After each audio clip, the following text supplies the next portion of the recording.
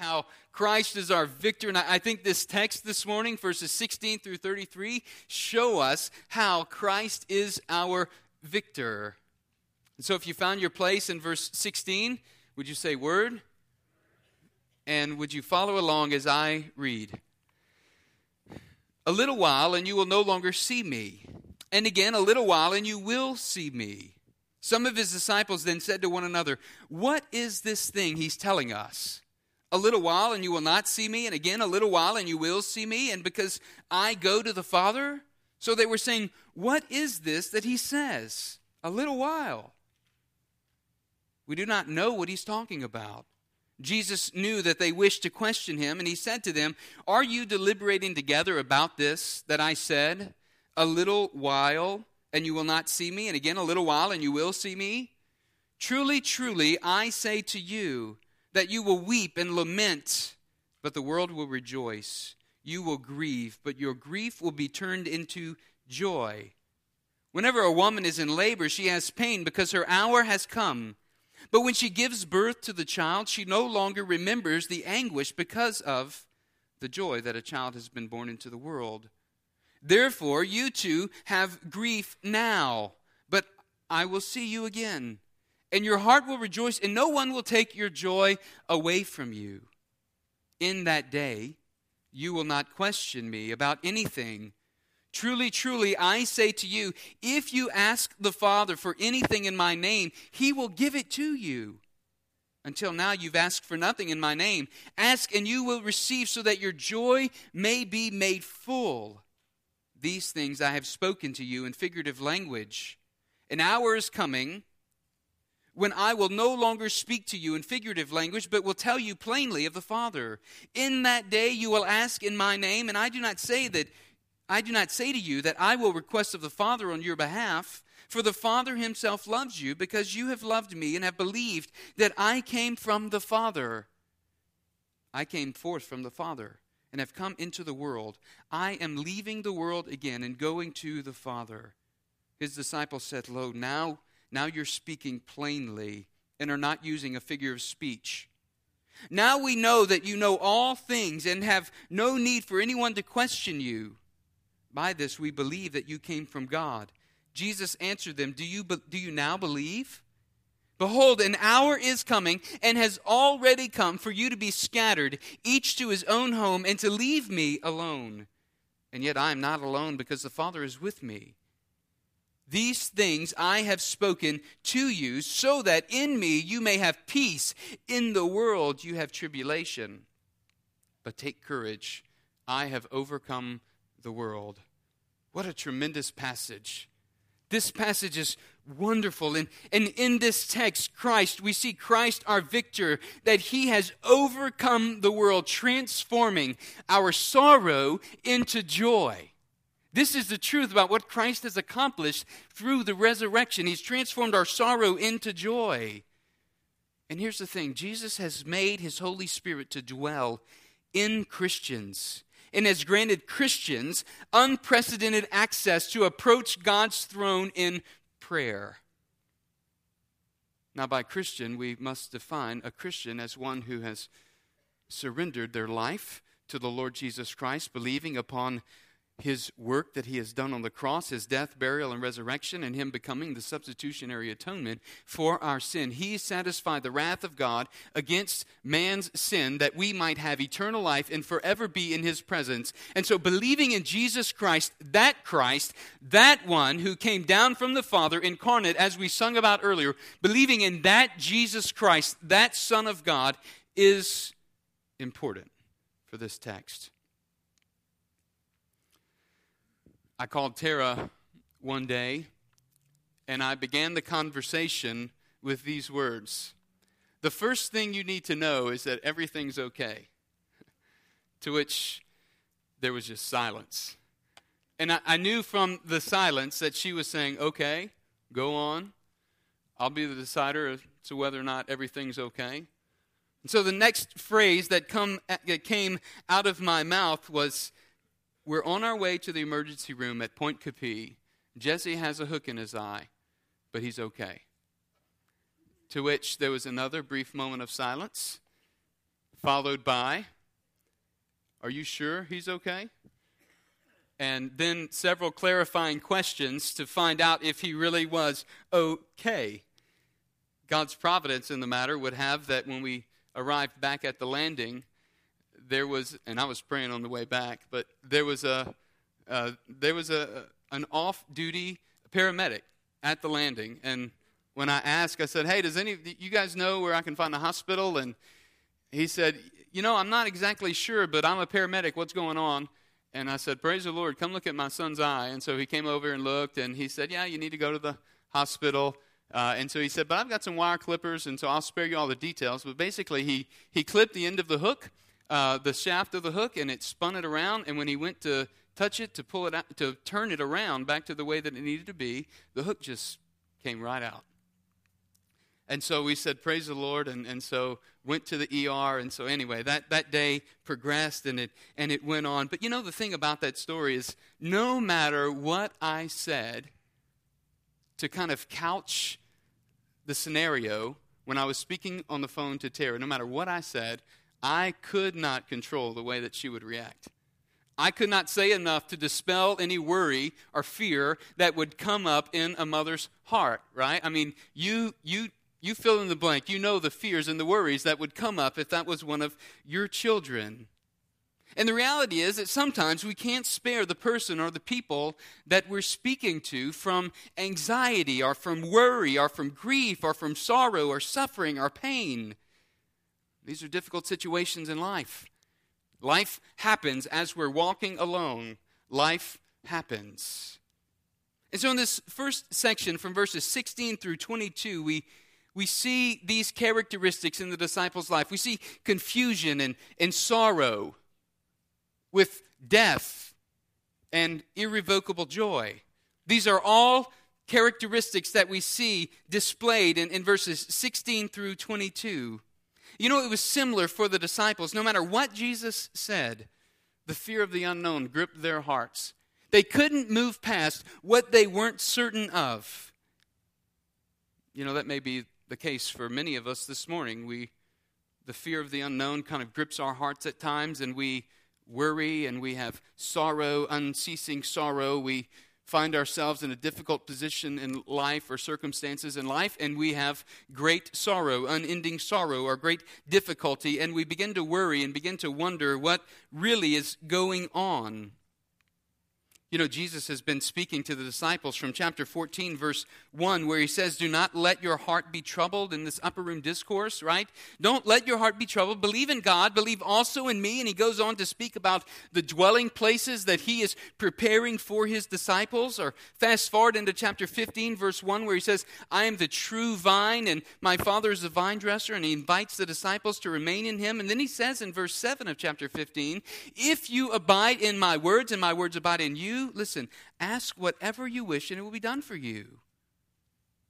Verse 11, "These things I've spoken to you, so that my joy may be in you, and that your joy may be made full." You see, he's telling the disciples these things leading up to his departure because he wants them to be able to trust in him. He doesn't want them to experience sorrow and grief. Instead, he wants them to be able to walk by faith. Believe in God. Believe also in me. Do not let your hearts be troubled. Chapter 16, verse 1, we read, "These things I have spoken to you, that you may be kept from stumbling," right? He's preparing the disciples in chapter 16, verses 5 through 7. "But I am going to him who sent me," and none of you asked me where you're going, "but because I have said these things to you," listen, "sorrow has filled your heart." Get the picture of what's going on here? The disciples just can't see past what's coming. They're having trouble trusting in God in the midst of this difficult circumstance in their life. Verse 7, he says, "But I tell you the truth, it's to your advantage that I go away." To which they would say, "I don't understand how it's to my advantage that you're going away, Jesus. We've given our lives to follow you. How in the world is this going to be to my advantage?" He says, "But the helper will come. If I don't go, the helper won't come. But if I go, I will send the helper to you." Now in verses 16 through 18, we catch a glimpse of the confusion that the disciples are walking through. There's questions that are coming up in their mind. Verse 17, what is this thing he's telling us? Right? A little while and you will not see me, and again a little while and you will see me. What is this? Verse 18, what is this that he says? A little while. We don't know what he's talking about. You see, there's confusion on the part of the disciples. They're uncertain about all that Jesus is telling them. Verse 20 tells us that the reality of the circumstance is that it's hard. There are personal struggles that the disciples are walking through. Jesus says, truly, truly, I say to you, you will weep and lament, but the world will rejoice. You will grieve or have sorrow, but your sorrow will be turned into joy. You know that word sorrow is used 5 times from verse 6 in chapter 16 through verse 22. 4 times in verses 20 through 22. There was great sorrow on part of the disciples. This life circumstance that's coming at them, they were very sorrowful over what was happening. His death, Christ's death. That's what verse 16, a little while and you will no longer see me, references. It's the impending or the coming death of Christ on the cross and his resurrection. That's when he says, in a little while you will see me. And so he's speaking about his death and his resurrection. It's an encouraging reminder to me, at least, whenever I read in this text. As I see the disciples, they were ordinary people like you and me. There wasn't anything specifically special about these men.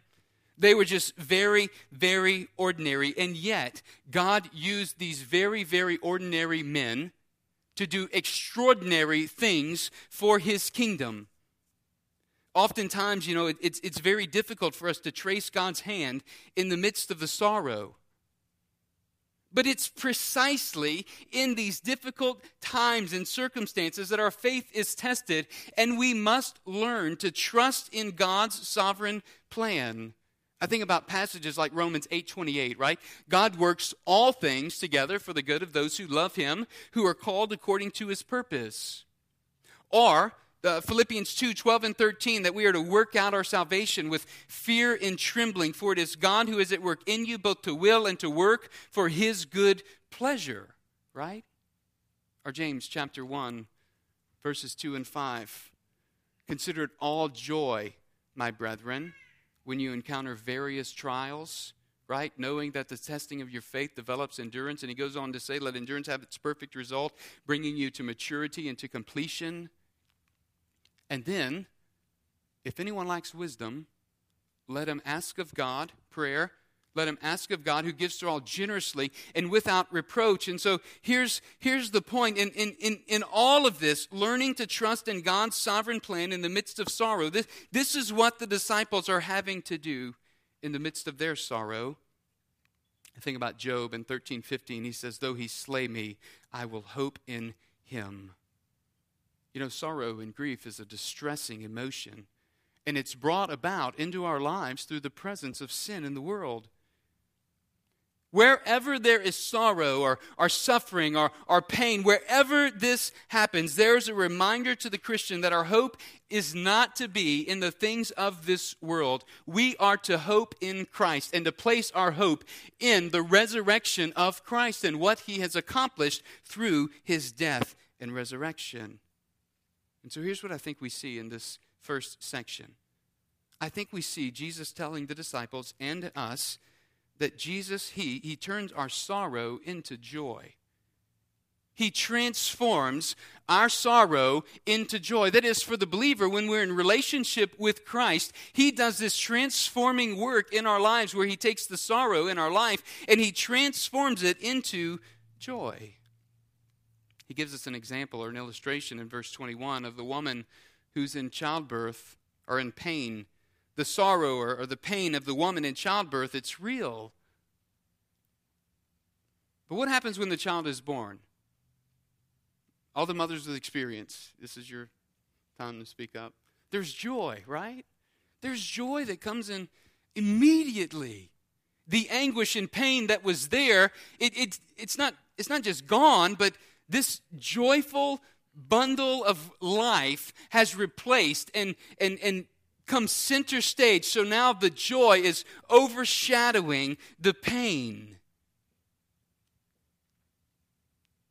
So she doesn't forget the anguish. But instead, the thing which matters most is the birth of the child and the joy that he brings. And so here's the thing. Jesus is telling his disciples, through their sorrow, they will experience joy. And though their sorrow is real and the hour is pregnant with implications for them regarding his death, in verse 22, he says, therefore, you too have sorrow now, but I will see you again, and your heart will rejoice. And listen, no one will take your joy away from you. You see, their sorrow was turned into joy when they saw the Messiah after his resurrection. Their sorrow became great joy because Christ had conquered death, and he had conquered Satan, and he had risen from the grave. And this gave them great joy, and this joy grew exponentially as he ascended to the Father, and he sent down his Holy Spirit to reside within the life of the disciples and you and me. And so it's because of the cross of Christ and his resurrection today that we too can have joy. Hear what Peter said in his epistle to the church, 1 Peter 1:8. And though you have not seen him, the disciples are going to see him in a little while, but he says to those who haven't, though you have not seen him, you love him. And though you do not see him now, but believe in him, you greatly rejoice with joy inexpressible and full of glory, obtaining as the outcome of your faith the salvation of your souls. The joy that comes from knowing Christ is an imperishable joy.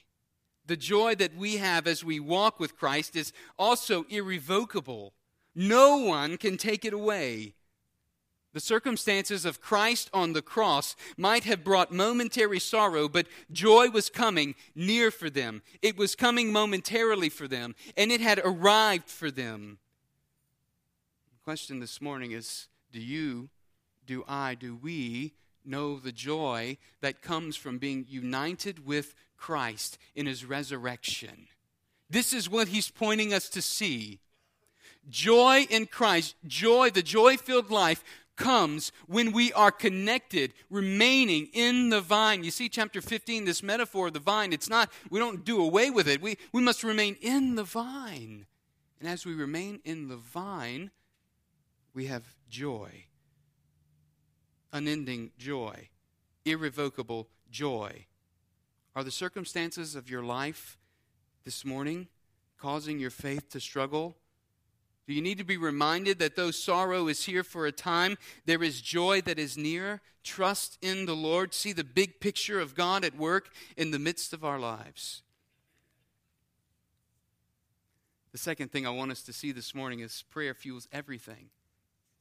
Prayer fuels everything. In verses 23 through 28, we see this truth fleshed out. In that day you will not question me about anything. Truly, truly, I say to you, if you ask the Father for anything in my name, he will give it to you. Let us not forget that when he says here, in that day, Jesus is referencing the day of his resurrection and subsequently the ascension that he goes to the Father and then sends down the Holy Spirit into the life of the disciples and into the church. And so it means that the disciples are about to enter a new era of redemptive history, an era that is ruled by the Holy Spirit. And for you and I, this is significant because we live in this time now where the Holy Spirit is in the midst of the church and in the midst of his people. And we're not left alone to navigate this life on our own. No, God has given us the deposit of his Spirit to lead us and to guide us. And so the first thing I want us to see is this in prayer, that prayer gives insight into the work of the Father in the world. It's important for us to see. Because don't forget, he's already talked about the ministry of the Holy Spirit in the life of the disciples. Verse 23 really seems to answer the question of confusion that's brought up in verses 16 through 18 for the disciples. Particularly when he says in verse 23, truly, truly, I say to you, if you ask the Father for anything in my name, he will give it to you, and you will not question me about anything. What will you do? You will go straight to the Father, he says. Verse 26, I will no longer speak to you in a figurative language, but will tell you plainly of the Father. You see, this is the mark of redemptive history. Brothers and sisters, we have been brought into the knowledge of God. We have been given God's word, and he has declared to us that which we as a church are to be about, which we as disciples of Christ are to be about. The Father, through the Son, has made divine disclosure to his creation. Think about John 1:18. Early on in the study of John, we saw that no one has seen God at any time. The only begotten God who is in the bosom of the Father. Listen, that's Jesus. He has explained him. He has revealed him to us and told us about the Father. And Jesus has made the Father known to us. And even in calling us friends, we saw in chapter 15, verses 14 through 16, we've been given this privileged knowledge as friends who have been brought in on this counsel of what God is doing in the midst of the world. Go back and read verses 14 through 16 of chapter 15. No longer are we slaves who don't know what the master is doing. You see, the work of God in Christ and the church is redemption of the world through Christ's substitutionary atonement. He has redeemed our lives. And, get this, he is still at work redeeming the lives of many in the world, of many in the workplace, of many in our social networks and in our groups. He is still at work bringing redemption into the lives of people. And so this means for you and I, the church today, it means that we know the Father's will. We know his desires in accomplishing his mission. We know that we're called to be change agents in the world. We are called to be his ambassadors, right? We're called to be light in the midst of darkness and to be salt of the earth that give this distinctly radical flavor to all that we come in contact with. We're called to be good stewards in the relationships that God has given us for his glory. We're called to be disciples making disciples who make disciples, right? This is the calling of God in our lives. This is God's will and God's work through his Holy Spirit by the mediating work of Christ, going before the Father, becoming the substitute, satisfying his wrath so that we might have eternal life. And this is the message that we bring to the world. By prayer, we gain insight into God's work in the world. Do you see that?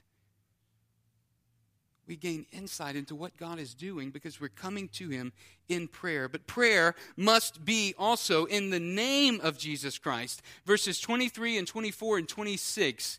Do you see what he says there? He says, in my name, you may ask the Father for anything in my name. And again in verse 24, until now you've not asked for anything in my name. And then he gives a command, ask and you will receive. And then verse 26, in that day you will ask in my name. Now, does this mean that we approach God with some formula in our prayer that we say at the end of every prayer, in Jesus' name, and that means we've carried out the commandment of this text? No, that's not it.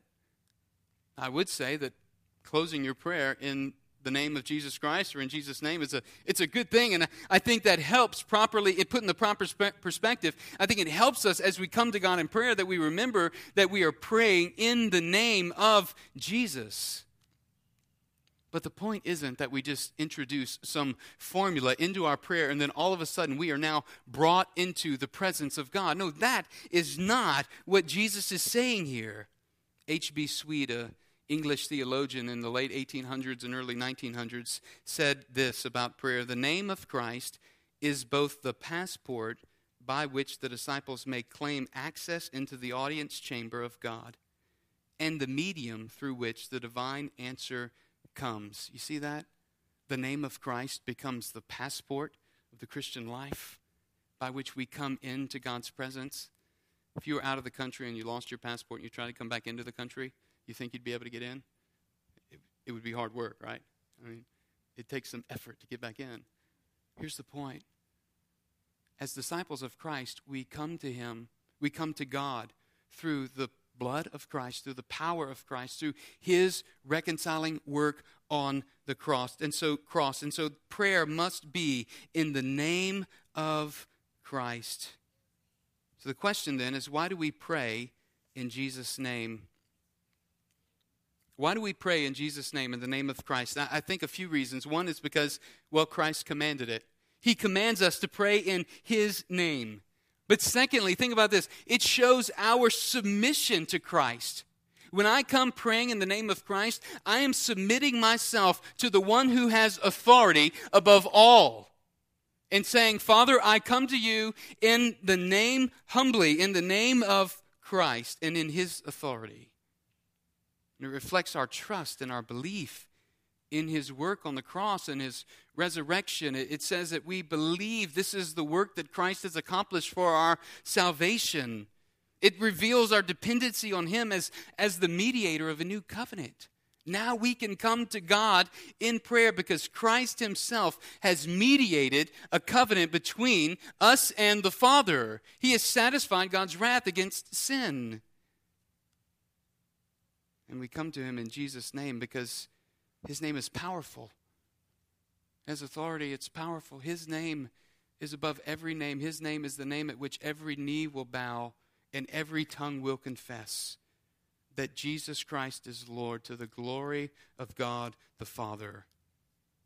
And so when we pray in Jesus' name, we mean to pray as not the formula, but the foundation. We come to God not with some formula, but with this foundation that Jesus Christ has saved us, and we are under his authority, submitted to him. And get this, Jesus is saying, listen in verse 24. If you ask the Father for anything in my name, he will give it to you. That's 23. Verse 24. You've not asked for anything in my name. Ask and you will receive. Why? So that your joy may be made full. Verse 26. In that day you will ask in my name, and I do not say to you that I will request of the Father on your behalf. Verse 27, for the Father himself loves you because you have loved me and have believed that I can. You go straight to the Father, he says, and you ask in my name. And here's the thing, we are guaranteed access to the throne room of God because we're praying in accordance with God's will. We're seeking and aligning ourselves with the express purpose and work of God in and through our lives. This is what happens when we are truly praying in Jesus' name. And so in this process of prayer, we're praising and we're confessing and we're giving thanks and we're interceding on behalf of others. We do this all with the understanding that we are seeking that which God desires for our lives, because we know that what God desires in our lives is the best for our lives. And so ask and you will receive. We are assured, get this, believer, you are assured that when you come to the Father in prayer, that you have the ear of God bended, listening to your request and to your supplication and to your confession and to your praise. As we have modeled this morning, God takes great delight and joy in the prayer and the praising of his people. And so in that day, he says, you'll ask in my name, and he talks about not requesting of the Father. And the point is that we are now able to go right into the presence of God, into that throne room of God, and speak to God personally. And as we do that, the Lord Jesus and the Father simultaneously hear the prayers of the saints and receive the prayers of the saints. Now, this doesn't discount the work of Christ's mediation that we see in 1 John chapter 2. But this is specifically Jesus telling us that now we come into the Father, and it is the Father expressly who has loved his children. You see, the Father needs no prompting. That's what verse 27 is about. The Father himself loves you. He loves every one of us. I remind you of that familiar verse, John 3:16, for God so loved the world. It was God's love for the world that he gave his only Son, so that whoever believes in him will not perish but have eternal life. And so through prayer, we come into the presence of the Father, asking in Jesus' name so that we can know and accomplish the work of God. Remember John 14:12? Truly, truly, I say to you, he who believes in me, the works that I do, he will do also, and greater works than these he will do, because I go to the Father. You see, Jesus has made his Holy Spirit to dwell in Christians, and he's granted Christians an unprecedented access into the throne room of God. And so here's what I'll challenge us with. Take courage. Number 3 this morning, take courage. Christ has overcome the world. We need to see this morning.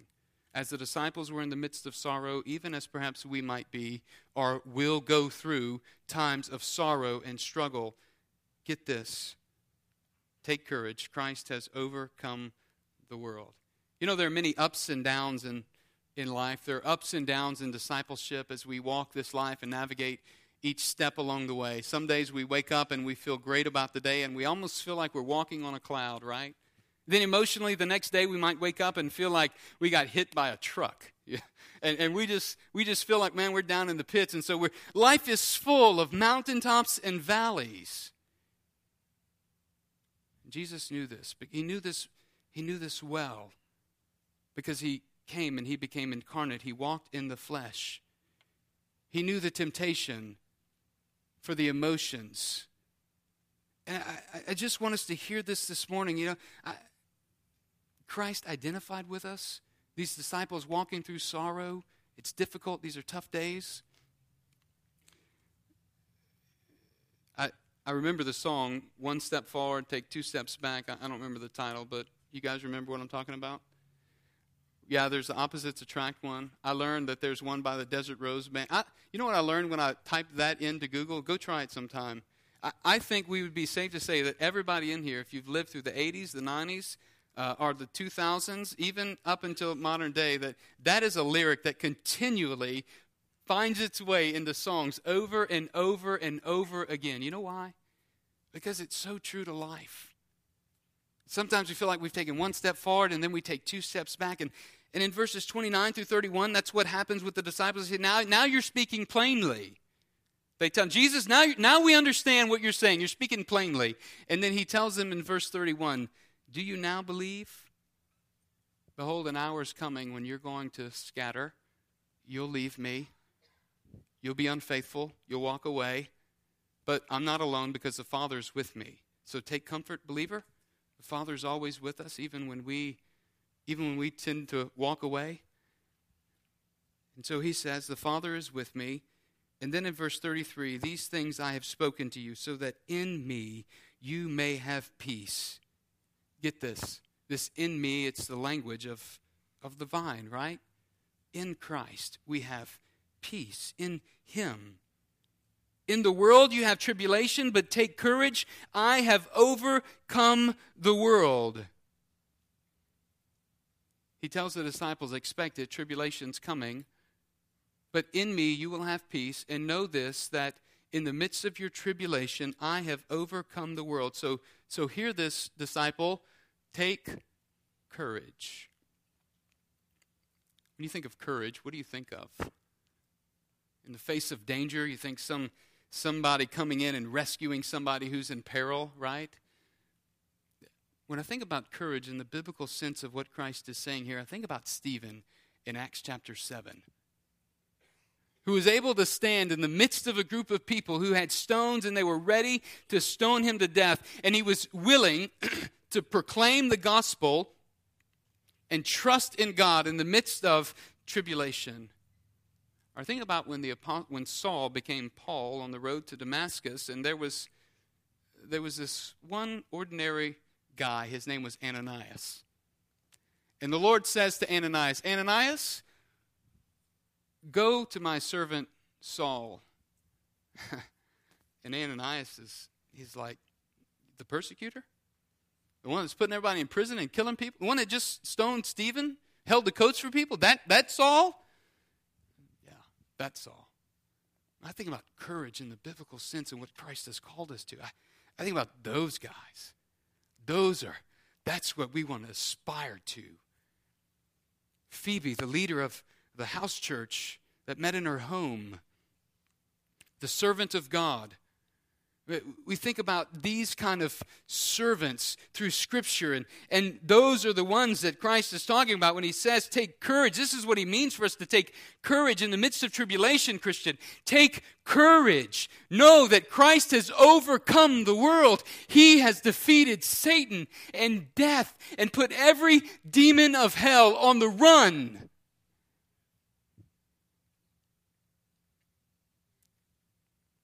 He has secured our eternal hope. And he has made a way for us to come into the presence of the Father. And that is a glorious thing. That is the thing that brings us eternal joy. So I want to challenge you this morning. If that's where you are, praise the Lord. If that's where you need to be, praise the Lord, repent, and ask him to give you that courage and that strength. Christ, our victor, has overcome the world, transforming our sorrow into joy. He has given us an eternal joy, even in a temporal world. Let's pray. Father, we thank you for today. We thank you, Lord, for your grace toward us, and we ask that you would strengthen us to respond to your calling. Thank you, God, that we can come into your presence unhindered. Oh, God, what a glorious reality that you have given us by your Spirit. And so, Lord, strengthen us today to walk with you and to follow you and to be guided in all of our ways as we depend upon you. And so, Lord, strengthen us to live for your glory and to experience your joy and to share that with others. It's in Christ's name we pray. Amen. Would you stand?